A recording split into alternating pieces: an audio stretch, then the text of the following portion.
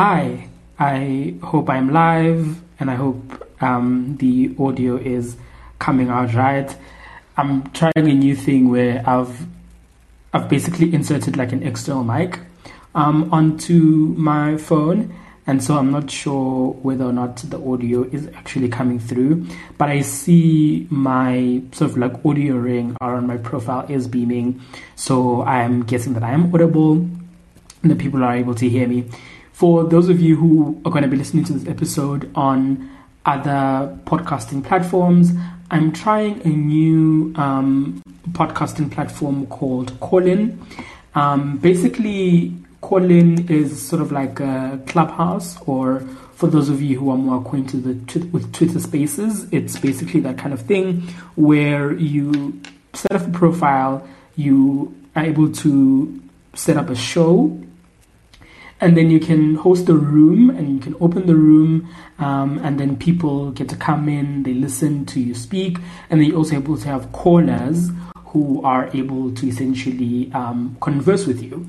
The reason why I opted to rather do call-in as opposed to traditionally open a Twitter space or go to Clubhouse is because I want to sort of try out call-in as a space.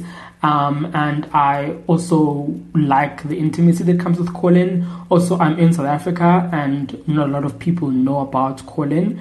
Whereas if I was on a Twitter space, like any random person will be able to get in there. But I think I sort of want to give call-in a test run so that I can, test myself out. But this episode is ultimately going to go into my podcast. And sort of the big plan for this is that I want to be able to record episodes for my podcast, put it up there, and then maybe later on that day or the day after the podcast goes live, I'm able to come on to call in and have, people just jump on and speak about whatever the podcast episode is about. The link to my podcast is on this call-in app. But enough rambling about what I want to do. I want to jump straight into the conversation that I want to have for today, which de facto is the podcast episode, and that is how TikTok platforms transphobia. This conversation is going to very much be specific to the South African context because that's obviously where I live. Majority of the TikTok content that I pay attention to is South African content. I mean, it's TikTok, so I get served literally content from all over the world, but what I specifically pay attention to is South African content. And as well as sort of the cases of transphobia or the ways in which transphobia plays out that I am more acquainted with is in a South African context. Basically, that's what I wanted to try and put out there. So I want to start off by sort of like laying out the conversation by saying that there was a case last year of Lulu Ntutela. Lulu Ntutela was a young gay man who, in about the end of March 2021, goes out with a friend of his. They go out to a local tavern. And for those of you who don't know what a tavern is, sort of like a pub or a bar. Less formal than a pub and a bar, but it's just basically a place where people go and drink, basically.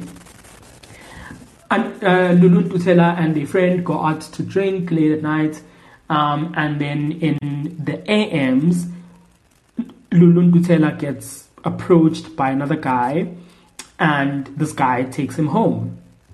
And once they get home, the other guy realizes that Ntutela is actually not a woman, but a gay man. And upon this realization, he then proceeds to murder Lulu Ntutela, burns his body, buries his body in a shallow grave in his backyard, and then burns his mattress. Because his mattress had blood stains, there were also blood stains in his room as well. A couple of days go by, and Ntutela's family realizes that he's missing. They open up a missing persons case, And a couple of days after the missing persons case is opened, the guy's name is Luvuyo Jonas. Jonas's family reports to the police that they think that their son has done something suspicious because he burnt his mattress, there was bloodstains in his room. The police go over to Jonas's house and they discover Ntutela's body in an unmarked grave. Now, it would be one thing for this to have been a particular story, a special story, but there is a trend amongst gay men, trans women, as well as femme-presenting people who are murdered by men in South Africa, that they are accused of having tricked the men. This generally does happen late at night when people have been drinking and you see a woman that you're attracted to, you take her home, you realize she's actually a trans woman and she gets murdered. Or some men complain about trans women tricking them on the internet, where you see someone's Twitter profile or the Instagram profile, you see an attractive woman, you decide to reach out to them, DM them, set up a date or whatever, and then ultimately realize that this person is trans. So what I'm trying to hit at is that in a lot of cases of transphobia, or where femme men or gay men or trans women or femme non-binary people are murdered, very often the excuse that's given by their killers is that this person tricked me, or they tricked me into falling for them, they tricked me into getting into bed with them, and basically I was justified in doing what I did because I was tricked. And it is a way for people who do perpetrate these crimes to turn their attention away from themselves as the perpetrators onto the victim, to say it is the victim's fault because they shouldn't have tricked me. They should have told me from the get-go that they were not born with a vagina, basically is what, needs to happen.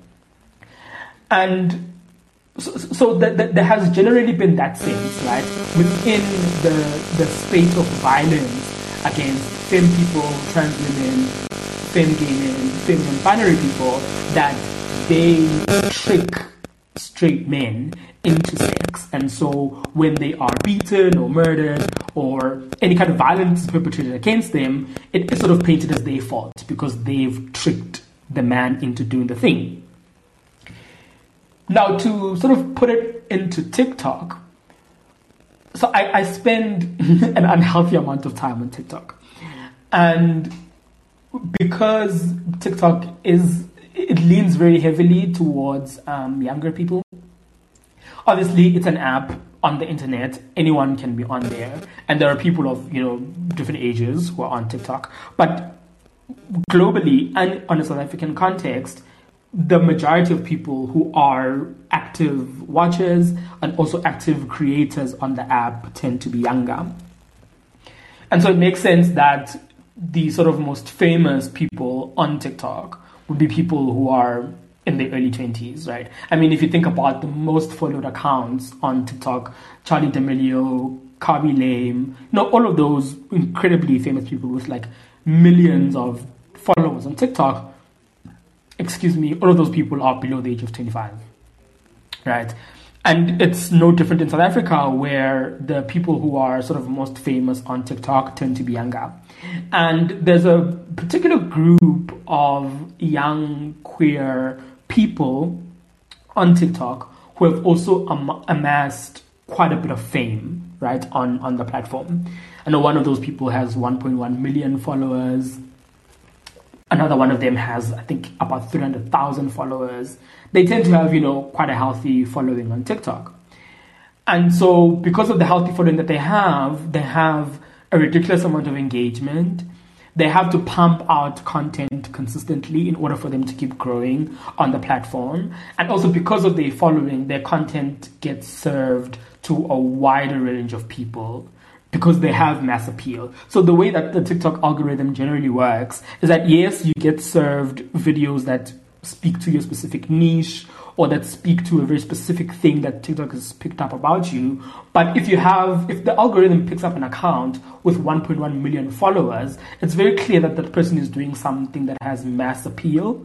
And so naturally they are going to serve that person's content to just a lot more people outside of the people who follow them, right?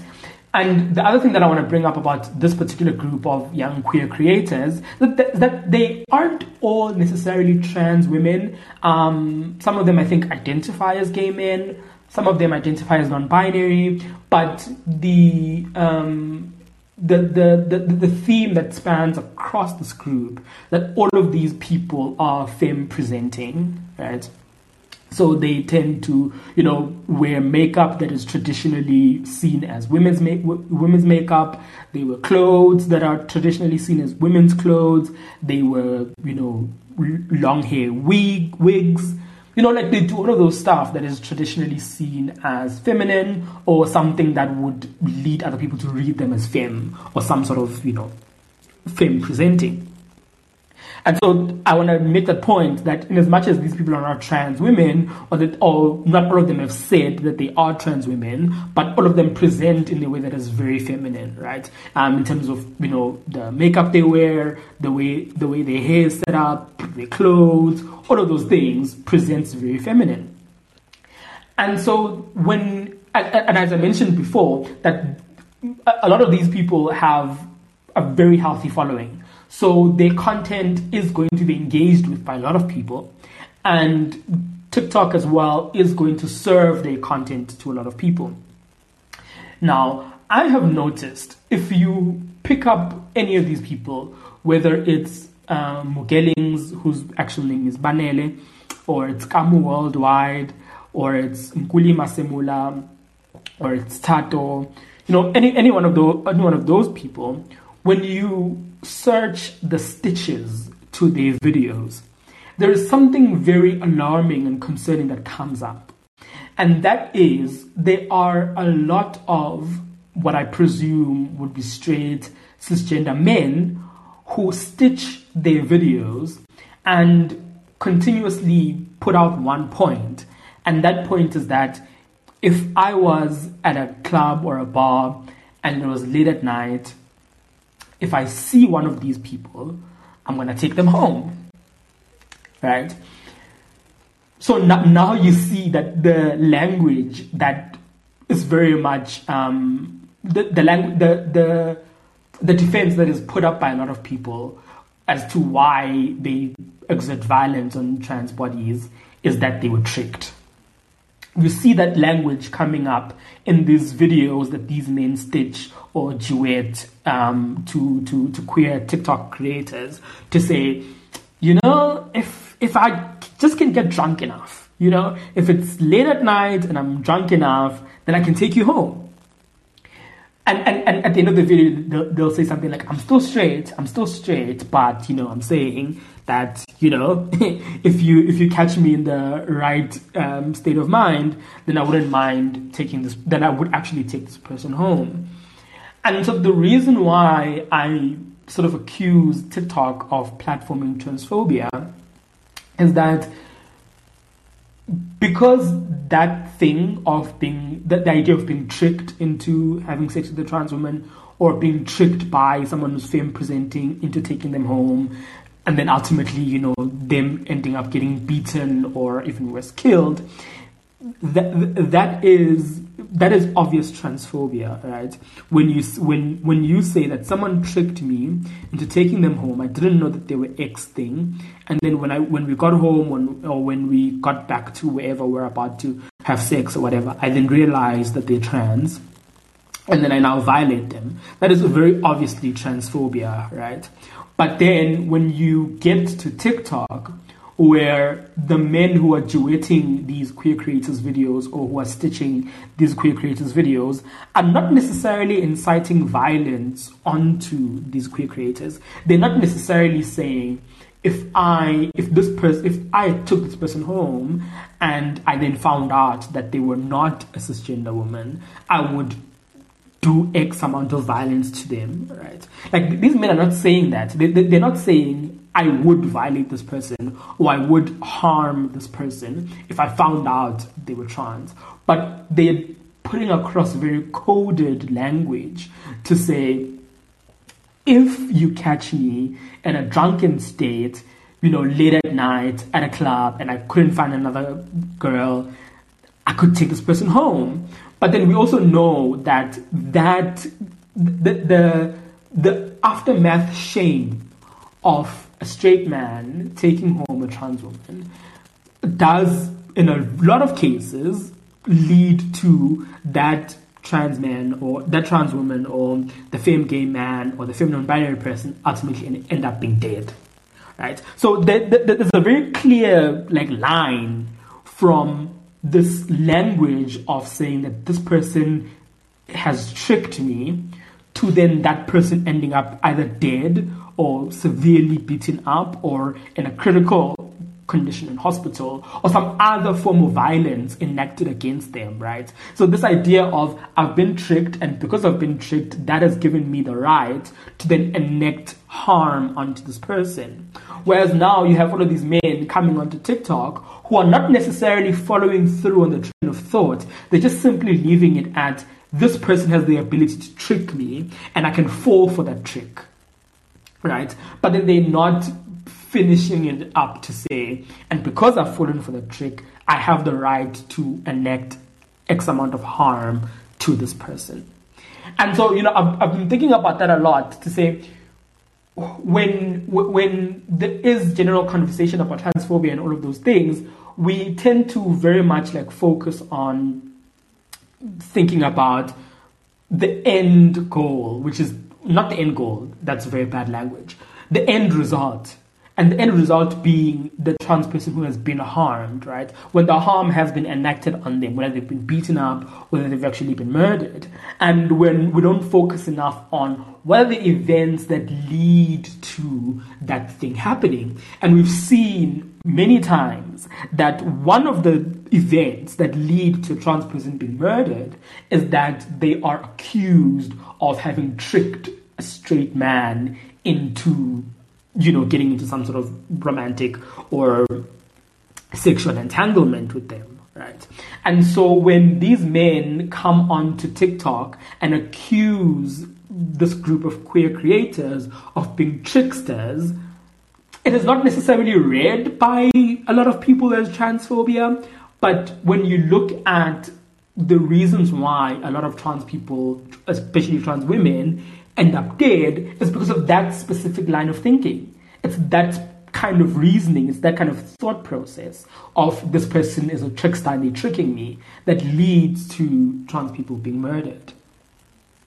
And, when you look at the community guidelines on TikTok and those kinds of things, because there is no direct incitement to do harm or threat to do harm, those duets and those stitches, with those kinds of comments can't be taken down by TikTok, right? Because it doesn't violate the community guidelines. And even if you would be successful to get an actual human being on the other side of TikTok to review these videos, they also wouldn't come to the conclusion to say that this kind of content is transphobia, and so we should be able to take down the content because, as I mentioned, there's no direct incitement to do harm or there's no direct threat to do harm. But we know that, and also, so the other thing that I wanted to say is that because these men are stitching and duetting these very popular creators, the algorithm will then serve that content to a lot more people. So it would have been one thing if these comments by these men, when they're saying that, this creator is tricking me, or if I was drunk, I'd take this creator home and things like that. It would be one thing if those stitch videos and those duets were being served to 5 people, 10 people, or if those videos were being served by the algorithm to only that person's followers. But because you're duetting someone with a very big follower base, your stitch and your duet is going to be served to a lot more people, simply because of just how the algorithm works. Because also, a lot of these creators also create content that is supposed to be stitched and is supposed to be duetted, and people do duet their content and people do stitch their content, and that's a way in which these queer creators also are able to grow their fan base.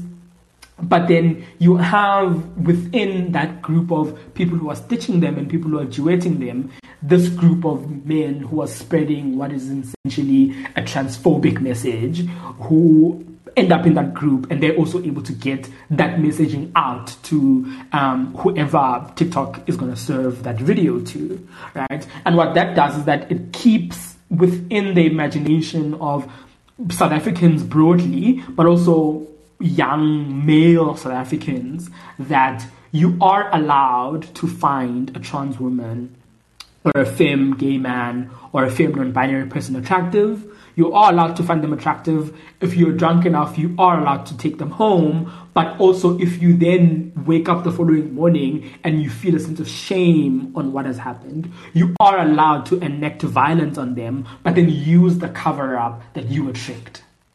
You can use the cover-up that you didn't know. You can use the cover-up that, you were drunk and this person seduced you and this person tricked you into taking them home. And so you can't be held accountable for your actions when you eventually found out the truth. Right? So, in as much as we can say that, well, it's not TikTok's fault, TikTok can't really police that kind of language.